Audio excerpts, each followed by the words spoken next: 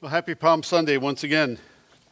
And want to just acknowledge, as we did yesterday, but take time again to acknowledge all of those who volunteered and who came out to help and then who came out to enjoy all of the festivities of yesterday's Spring Family Festival. It's hard to imagine that this worship center was filled with bouncy houses and there were crafts and you should have seen Sweet 2 if you haven't seen it on the church Instagram page, covered with balloons. So a lot of work went into that, a lot of planning, and we very much appreciate that effort, and we pray that it was a blessing to everyone involved. Pastor John mentioned in calling us to worship this morning that the Lord is indeed close to those who are weary and tired. He is also close to those who are brokenhearted and who are in need of comfort. And so as we come to our opening prayer for the message this morning, I want us to keep in mind we are aware of tragedies that have taken place in Nashville, but also across the country, families who have been affected by gun violence and other kinds of abuse. And on Palm Sunday, it's important to remember that Jesus came for moments like this to offer us comfort, peace, assurance, and the hope that there is ultimately going to be justice in this world. So there is a prayer that I want to read as we begin this morning from Augustus Toplady, who wrote the hymn, Rock of Ages. And so please bow your heads and join in prayer with me. And Toplady writes this prayer, "With what shall we come before you, O Lord? Or bow ourselves in your presence, O you most high? Cause us to come to you in faith, mentioning no other name, pleading no other righteousness, and trusting in no other atonement than the name, righteousness, and atonement of your blessed Son in our adorable mediator, Jesus Christ. In him we desire to be found. Through him we hope for favor with you and acceptance in your sight.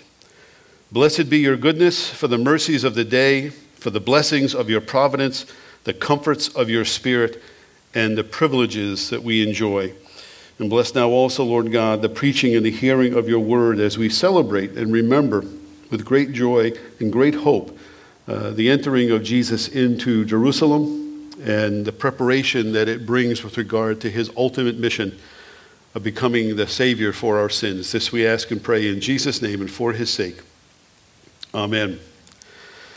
The elders and I gathered earlier this week. We were discussing the text that I would be preaching on this morning, and we all had one common agreement, one common sentiment, that which is that the story of Palm Sunday is very familiar. If you have grown up in church, or even if you have only attended church occasionally, you are at least aware of the events surrounding Palm Sunday and the very familiarity of Jesus entering Jerusalem riding on a colt, the foal of a donkey.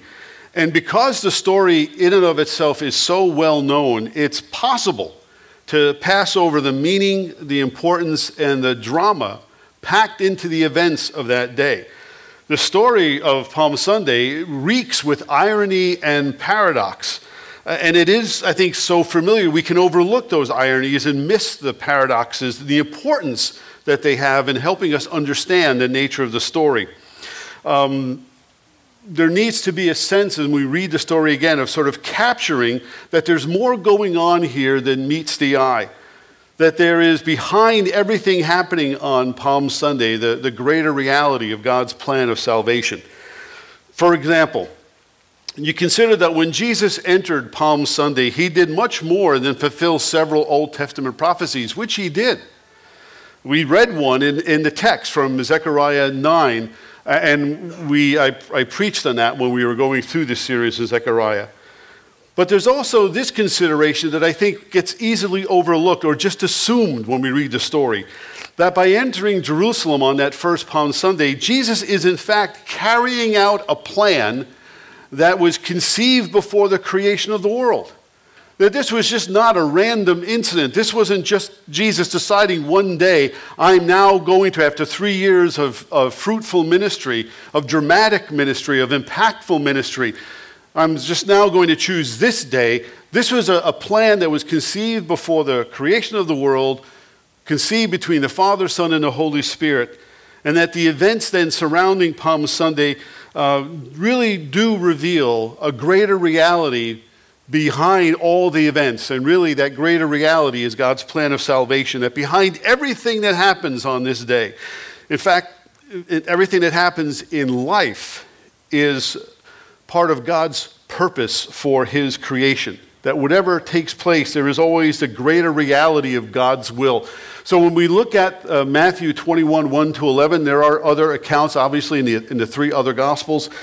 But we're going to look at Matthew's and look at it from this standpoint. That, first of all, Jesus enters Jerusalem to bear a cross, not a crown. That the crowd worshiped Jesus for the right way, but they did it for the wrong reason. And that Jesus is more than just a prophet from Nazareth in Galilee. So look at verses 1 to 5 and see here that Jesus entered Jerusalem to bear a cross, not a crown. Matthew tells us that when they, meaning Jesus and his disciples, this entourage that is following him as well, when they came to Bethphage, to the Mount of Olives, Jesus sent two disciples, saying to them, "Go into the village in front of you. Immediately you will find a donkey tied and a colt with her. Untie them and bring them to me. And if anyone says anything to you, you shall say, 'The Lord needs them,' and he will send them at once." This took place, says Matthew, to fulfill what was spoken by the prophet. This is the prophet Zechariah, Zechariah 9, 9 to 12. "Say to the daughter of Zion, behold, your king is coming to you, humble and mounted on a donkey, on a colt, on the foal of a beast of burden." Now, it should be obvious, well, I'll state it anyway. Jesus didn't ride a donkey into Jerusalem because he was tired. He chose a donkey because, well, he wanted his arrival to create a buzz of excitement. This is a deliberate move on Jesus' part, that his entrance into Jerusalem is in fact an act of revelation. He is at this moment revealing himself to be far more than just this prophet from Nazareth in Galilee, far more than the carpenter's son from Nazareth, but then in fact, what you have in this entrance into Jerusalem is very much like a royal procession of a king. If you were to go back into the Old Testament, into I think it's the First Kings, you'll find there in 1 Kings 1 and 2 that when David was about to die and he wanted to pass the throne on to his son Solomon, in order to establish and affirm that Solomon was indeed his choice and God's anointed king of Israel, he tells his court to fetch his mule, David's royal mule, and put Solomon on it and lead Solomon in procession and announcing to everyone involved that this is in fact God's anointed king. So on Palm Sunday, when Jesus enters Jerusalem on this donkey, the foal, if you will, of the donkey, he is doing that to let everyone know that he is in fact the King of Kings and the Lord of Lords. Caesar may have his throne in Rome, and other kings, Herod may have his throne in Jerusalem. Other kings may have their thrones, but there is only one King of Kings, one Lord of Lords, and Jesus has come to announce that now publicly. But he does so, the text tells us, by riding on the colt of a donkey. That he reveals himself in this manner as not just any king, but the humble king. That unlike Solomon, Jesus didn't enter Jerusalem to ascend a throne or claim a crown, but he came to lay down his life. He didn't enter Jerusalem to even lead an insurrection. He didn't come to terrorize. He didn't come to conquer. He didn't come to enslave. He came rather to offer himself as the atoning sacrifice for the forgiveness of sins. He rode a donkey, and really, Mark tells us in his gospel, he chooses an animal on which no one had ever sat. There's a significance in this because in the ancient world, the way that you would establish and affirm a covenant was by offering in sacrifice an animal that had never had a rider. An animal that was in fact pure and undefiled. So Jesus, again, the greater reality behind Jesus' entrance into Jerusalem is that he is riding an animal that is used in sacrifice to ratify and bring into effect the covenant. So here there is this picture of the one who will bear the sins of the world riding an animal that is used for the very fact of establishing a covenant, so that the one who is riding him is in fact the one who will establish a greater covenant, a more permanent covenant that will be for all time.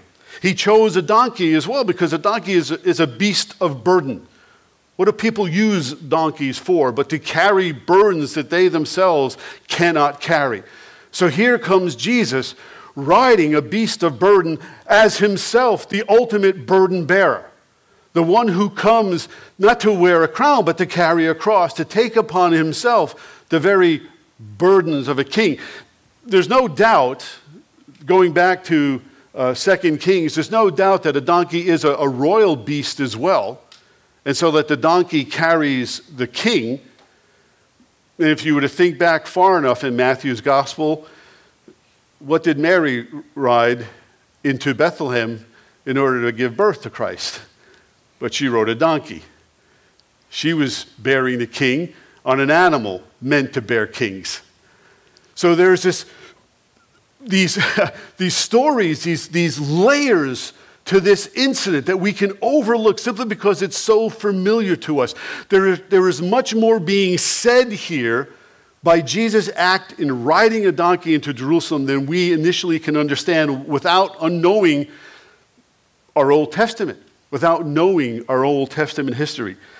So here Jesus comes on an animal signifying peace as the Prince of Peace, the one who comes to establish peace between God and humanity by being himself the burden bearer for our sins. And so he comes, does Jesus, humble and mounted on a donkey as the King of Kings, as the burden bearer for our sins, as the Prince of Peace who brings peace between God and us, and thereby establishing peace between all peoples through faith and trust in him. But it's obvious this is not what the crowd sees. And it's obvious this is even what the disciples see as well. And they lavish high praise upon Jesus. They don't worship him as the humble king. They cheer him because they believe he is the long-expected Messiah, that he is the long-expected warrior king, much like King David. And so, blinded by their vision of what they wanted Jesus to be, they didn't see the donkey.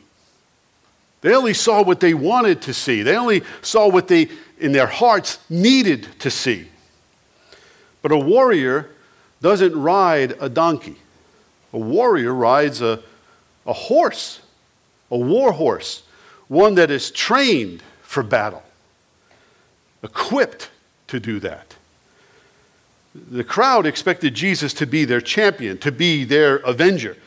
He didn't have an infinity glove, but they were expecting that kind of demonstration from him. They didn't expect that he would do the unthinkable. They expected that he would kill for them. They did not expect that he would die for them. They didn't see the donkey. And because they didn't see the donkey, they didn't see the greater reality behind God's plan.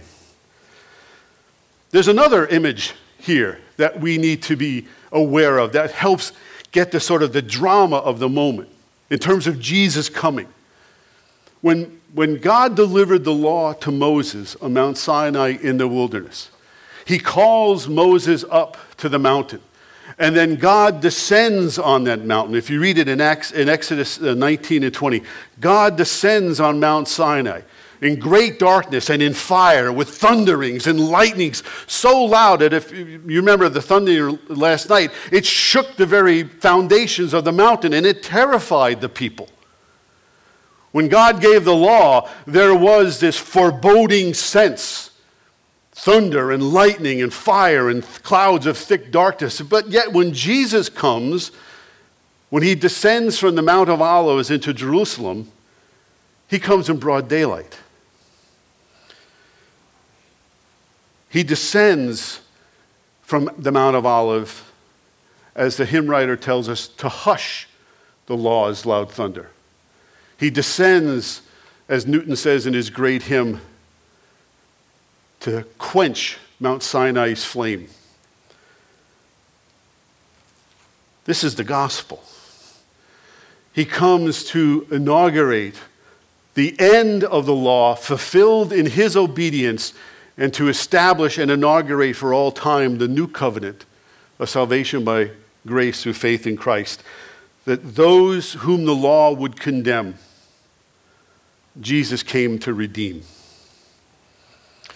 As John reminded us, Pastor John reminded us in our call to worship, the high King of heaven, the one whom Isaiah describes as dwelling in the high and holy place, what does he do? He descends to our level. Not as he descended on Sinai with clouds and thick darkness and fire and thunderings and lightning, but he descends to our level by taking on our flesh, by coming to us humble and mounted on a donkey.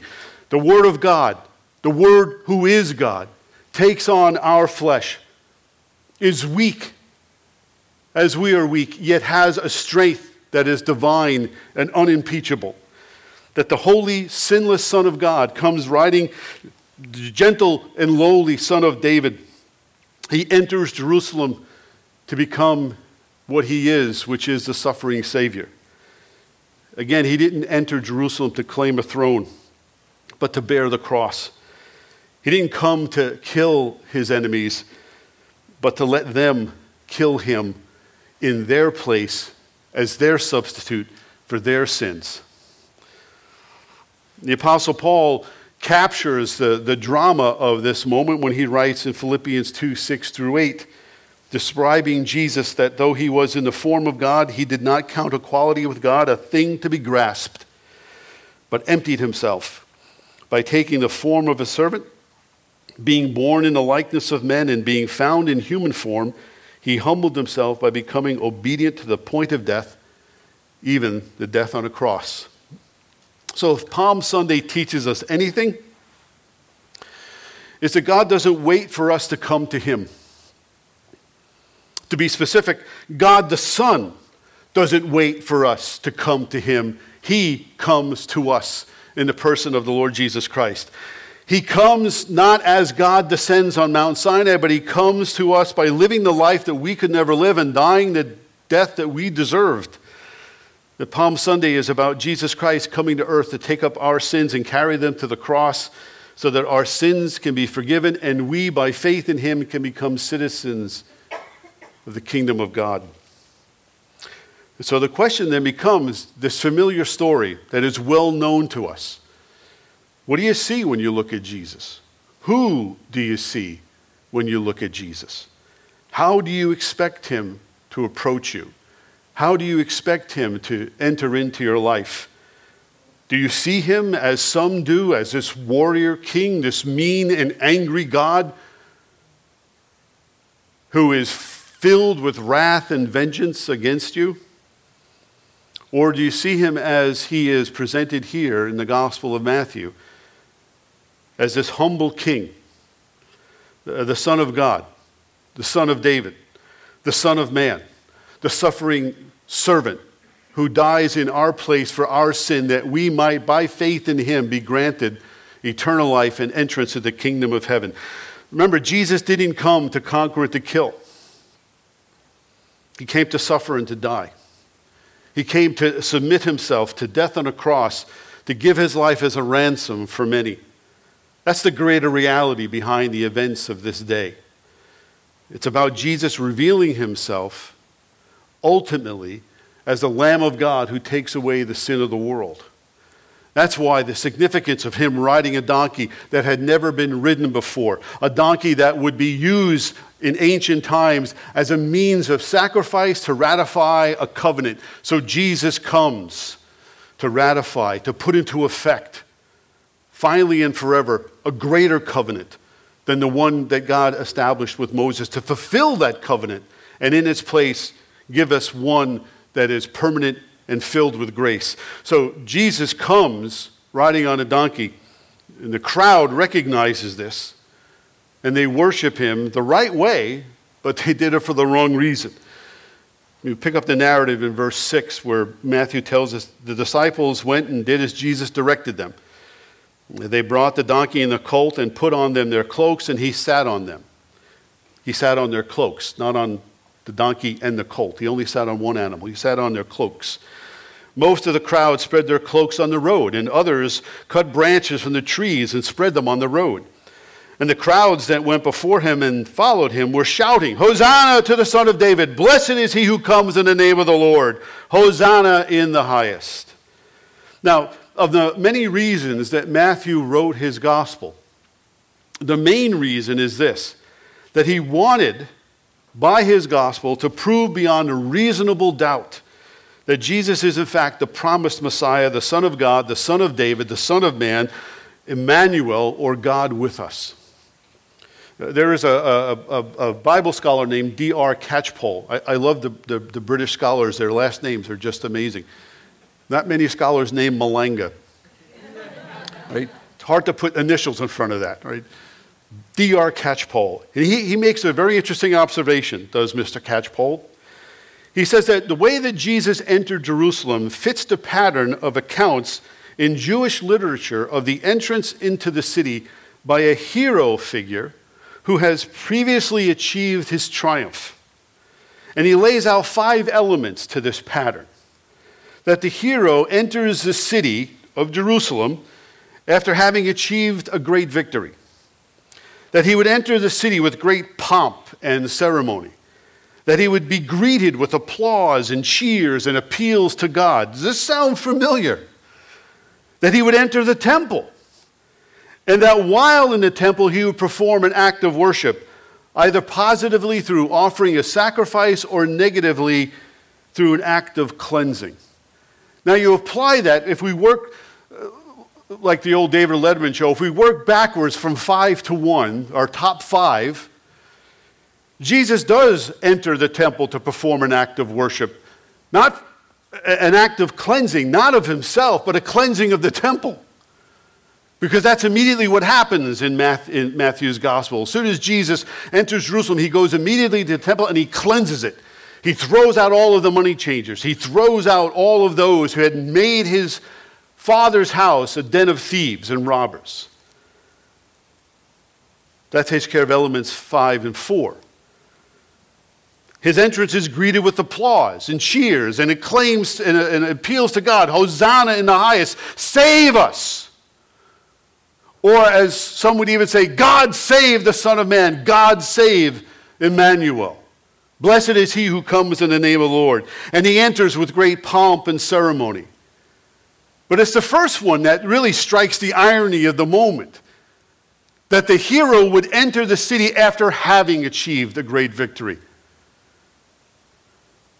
Jesus hasn't yet risen from the dead, hasn't yet been crucified, hasn't yet ascended into glory, and yet he rides into Jerusalem on a donkey, not a war horse to declare war, but a donkey to signify, folks, the battle that you didn't even know is taking place, the battle is over, and I am the victor. And I am the champion. So even before the events of Good Friday, Holy Saturday, and Resurrection Sunday, Jesus is let it be known, I am the King of Kings, I am the Lord of Lords, I am the great and victorious King who has conquered,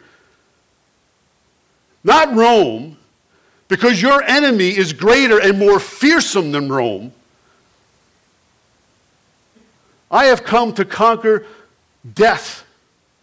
Because the only thing that Rome has over you, the only means by which Rome can enforce their rule and authority over you is to threaten you with death. And I have come to use their weapon against them by dying in your place and rising from the dead so that you no longer need to fear them, but now you can hope in the promise of eternal life through faith in me. So he comes riding on a donkey. Oh, we love to talk about, and he is humble and meek and mild. That's one element of the picture here. But the greater reality behind the plan is that he is already conquered. He is already defeated. He has already overcome. He is already destroyed death as the King of Kings, the Lord of Lords, and the suffering servant. And this pattern, this is why, without even knowing it, without even knowing all of that, this is why the crowd cheers him on. They spread their cloaks on the road. They cut palm branches. They, if you will, lay out the red carpet for Jesus. They acknowledge his majesty and his authority by shouting, Hosanna, and blessed is he who comes in the name of the Lord. Because they expected him, that this was it, this was the moment. His disciples who had been following him for 3 years, building their anticipation. This is it. This is now what's going to happen. He's going to rally the troops. He's going to call everyone to attention. And we're finally going to overthrow Rome and inaugurate the golden age of a new Israel. But that's not why he came.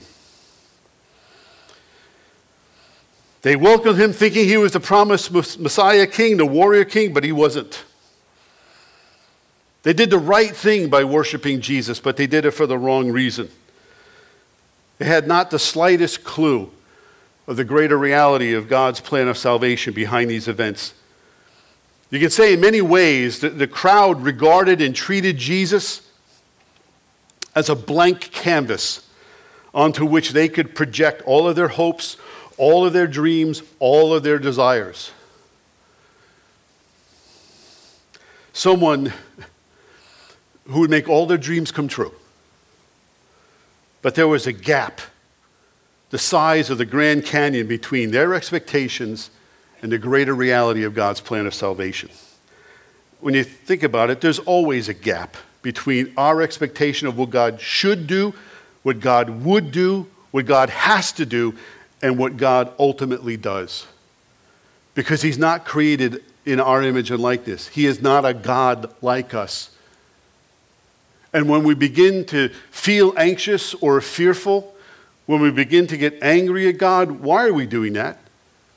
It's because God is not acting in a way that we think he should act for our benefit.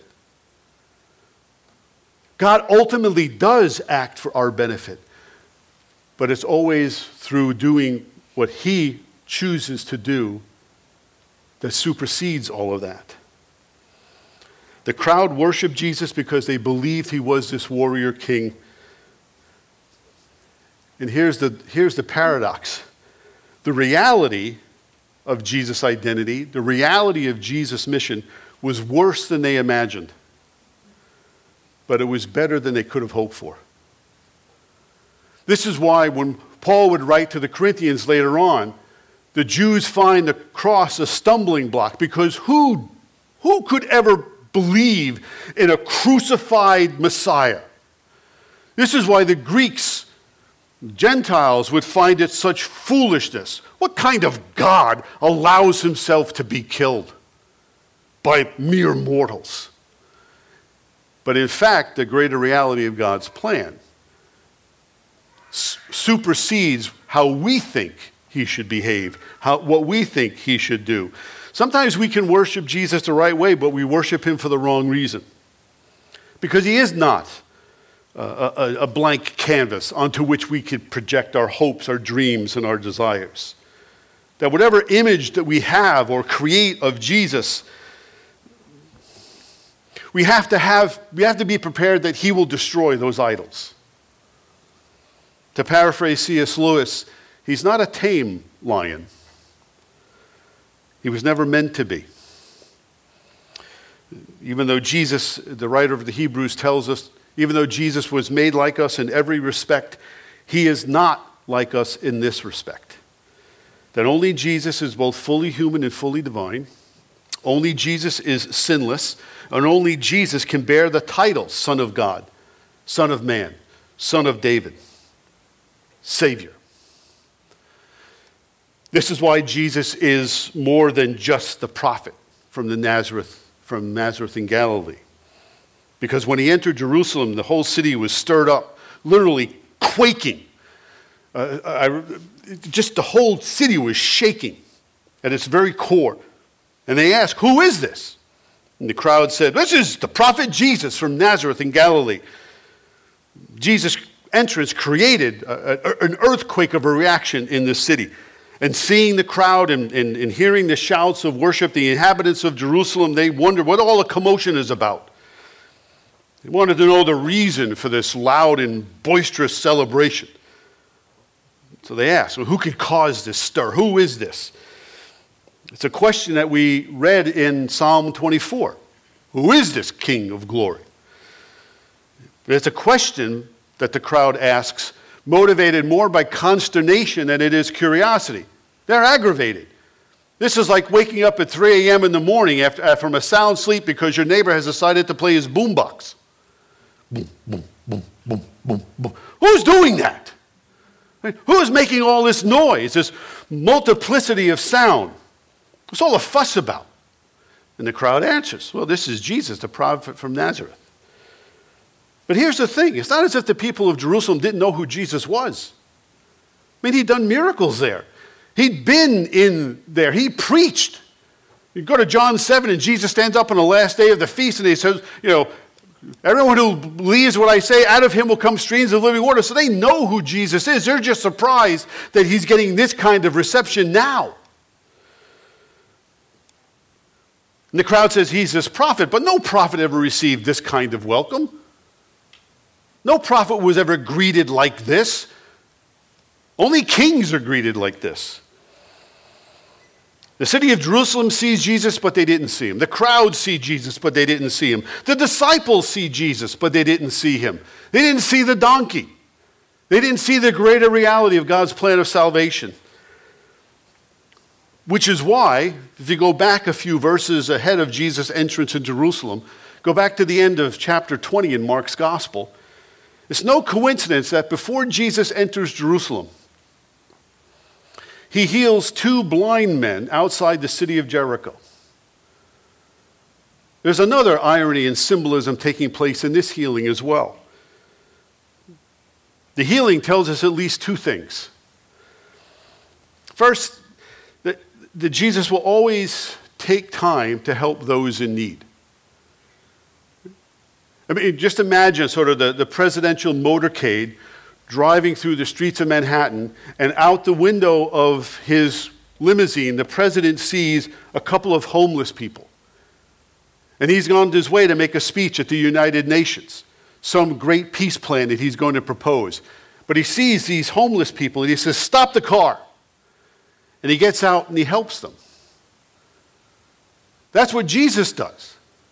He doesn't say, I can understand that you're blind, and I know that must be a terrible inconvenience for you. Can't see, begging, can't really go to temple because you're damaged. But, I've got bigger plans. I've got to go to Jerusalem. Doesn't do that.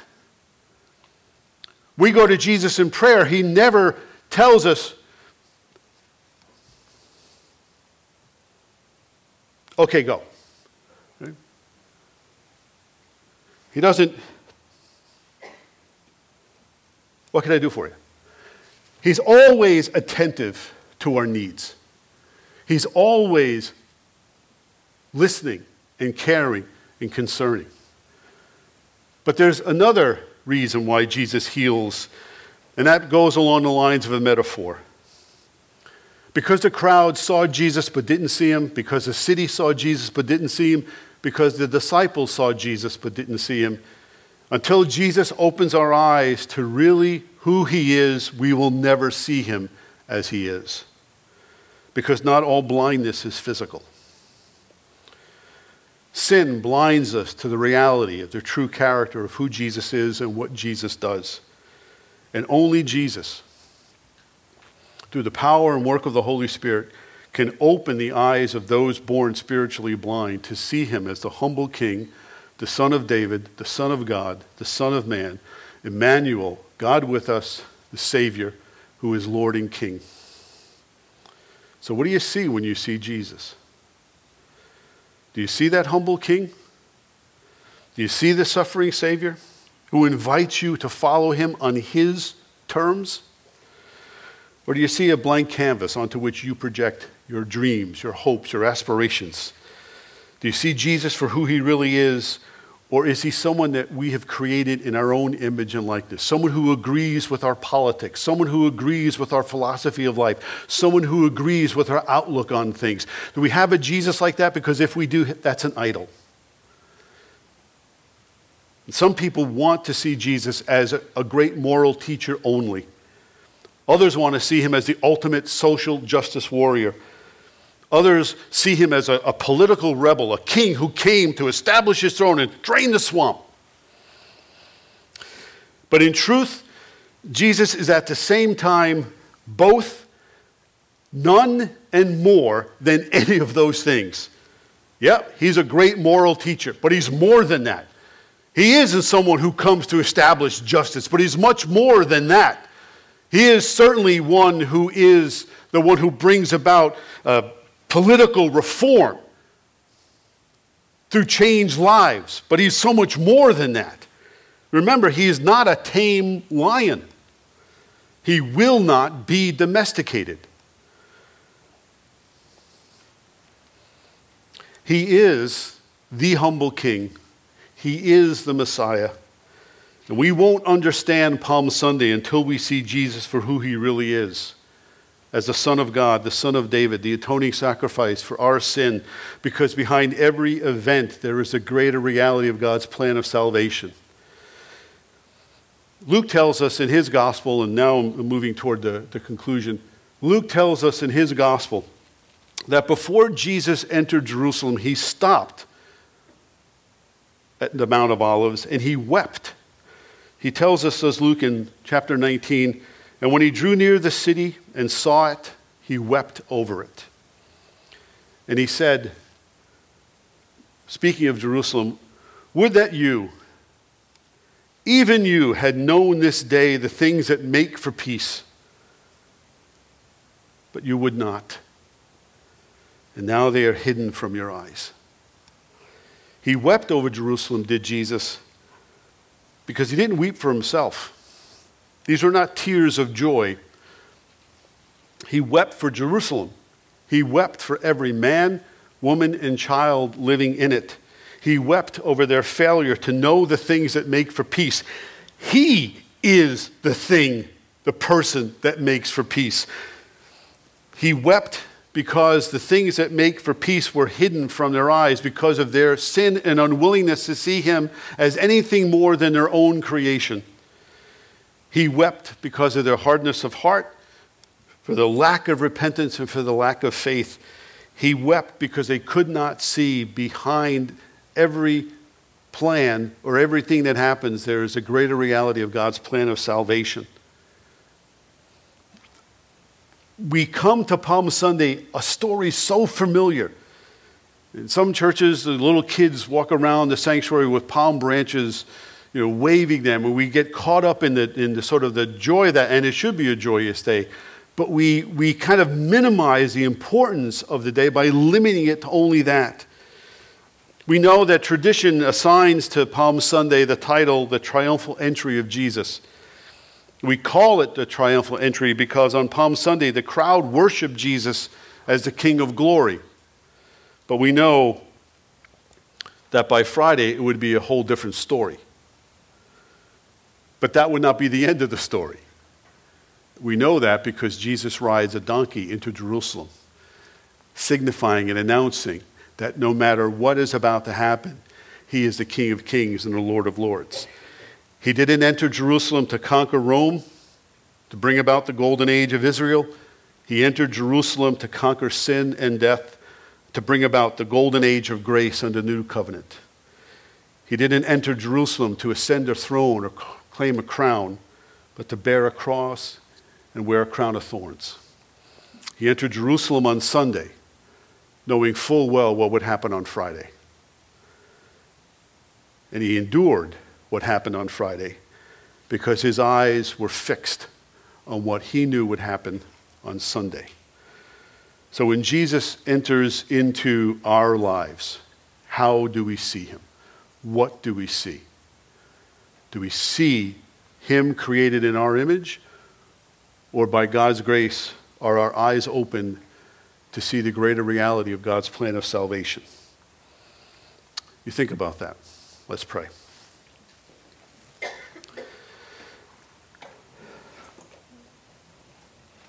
Our Heavenly Father, you are the Almighty and everlasting God, and you have shown, and you have declared, you have revealed to us your tender love. You have sent our Savior, your beloved Son, Jesus Christ, to take upon himself our flesh, to suffer death upon the cross, that everyone should follow not only the example of his great humility, but that everyone should follow him by faith, trusting in his sacrifice for our sins. And so we pray that by your mercy you would grant that we would both follow his example of patience and of faithfulness to you, that we ourselves might be faithful followers, partakers not only of his divine nature by faith, but also, Lord, in reality and ultimately partakers of his great and glorious resurrection. This we ask and pray in the name of Jesus our Savior. Amen.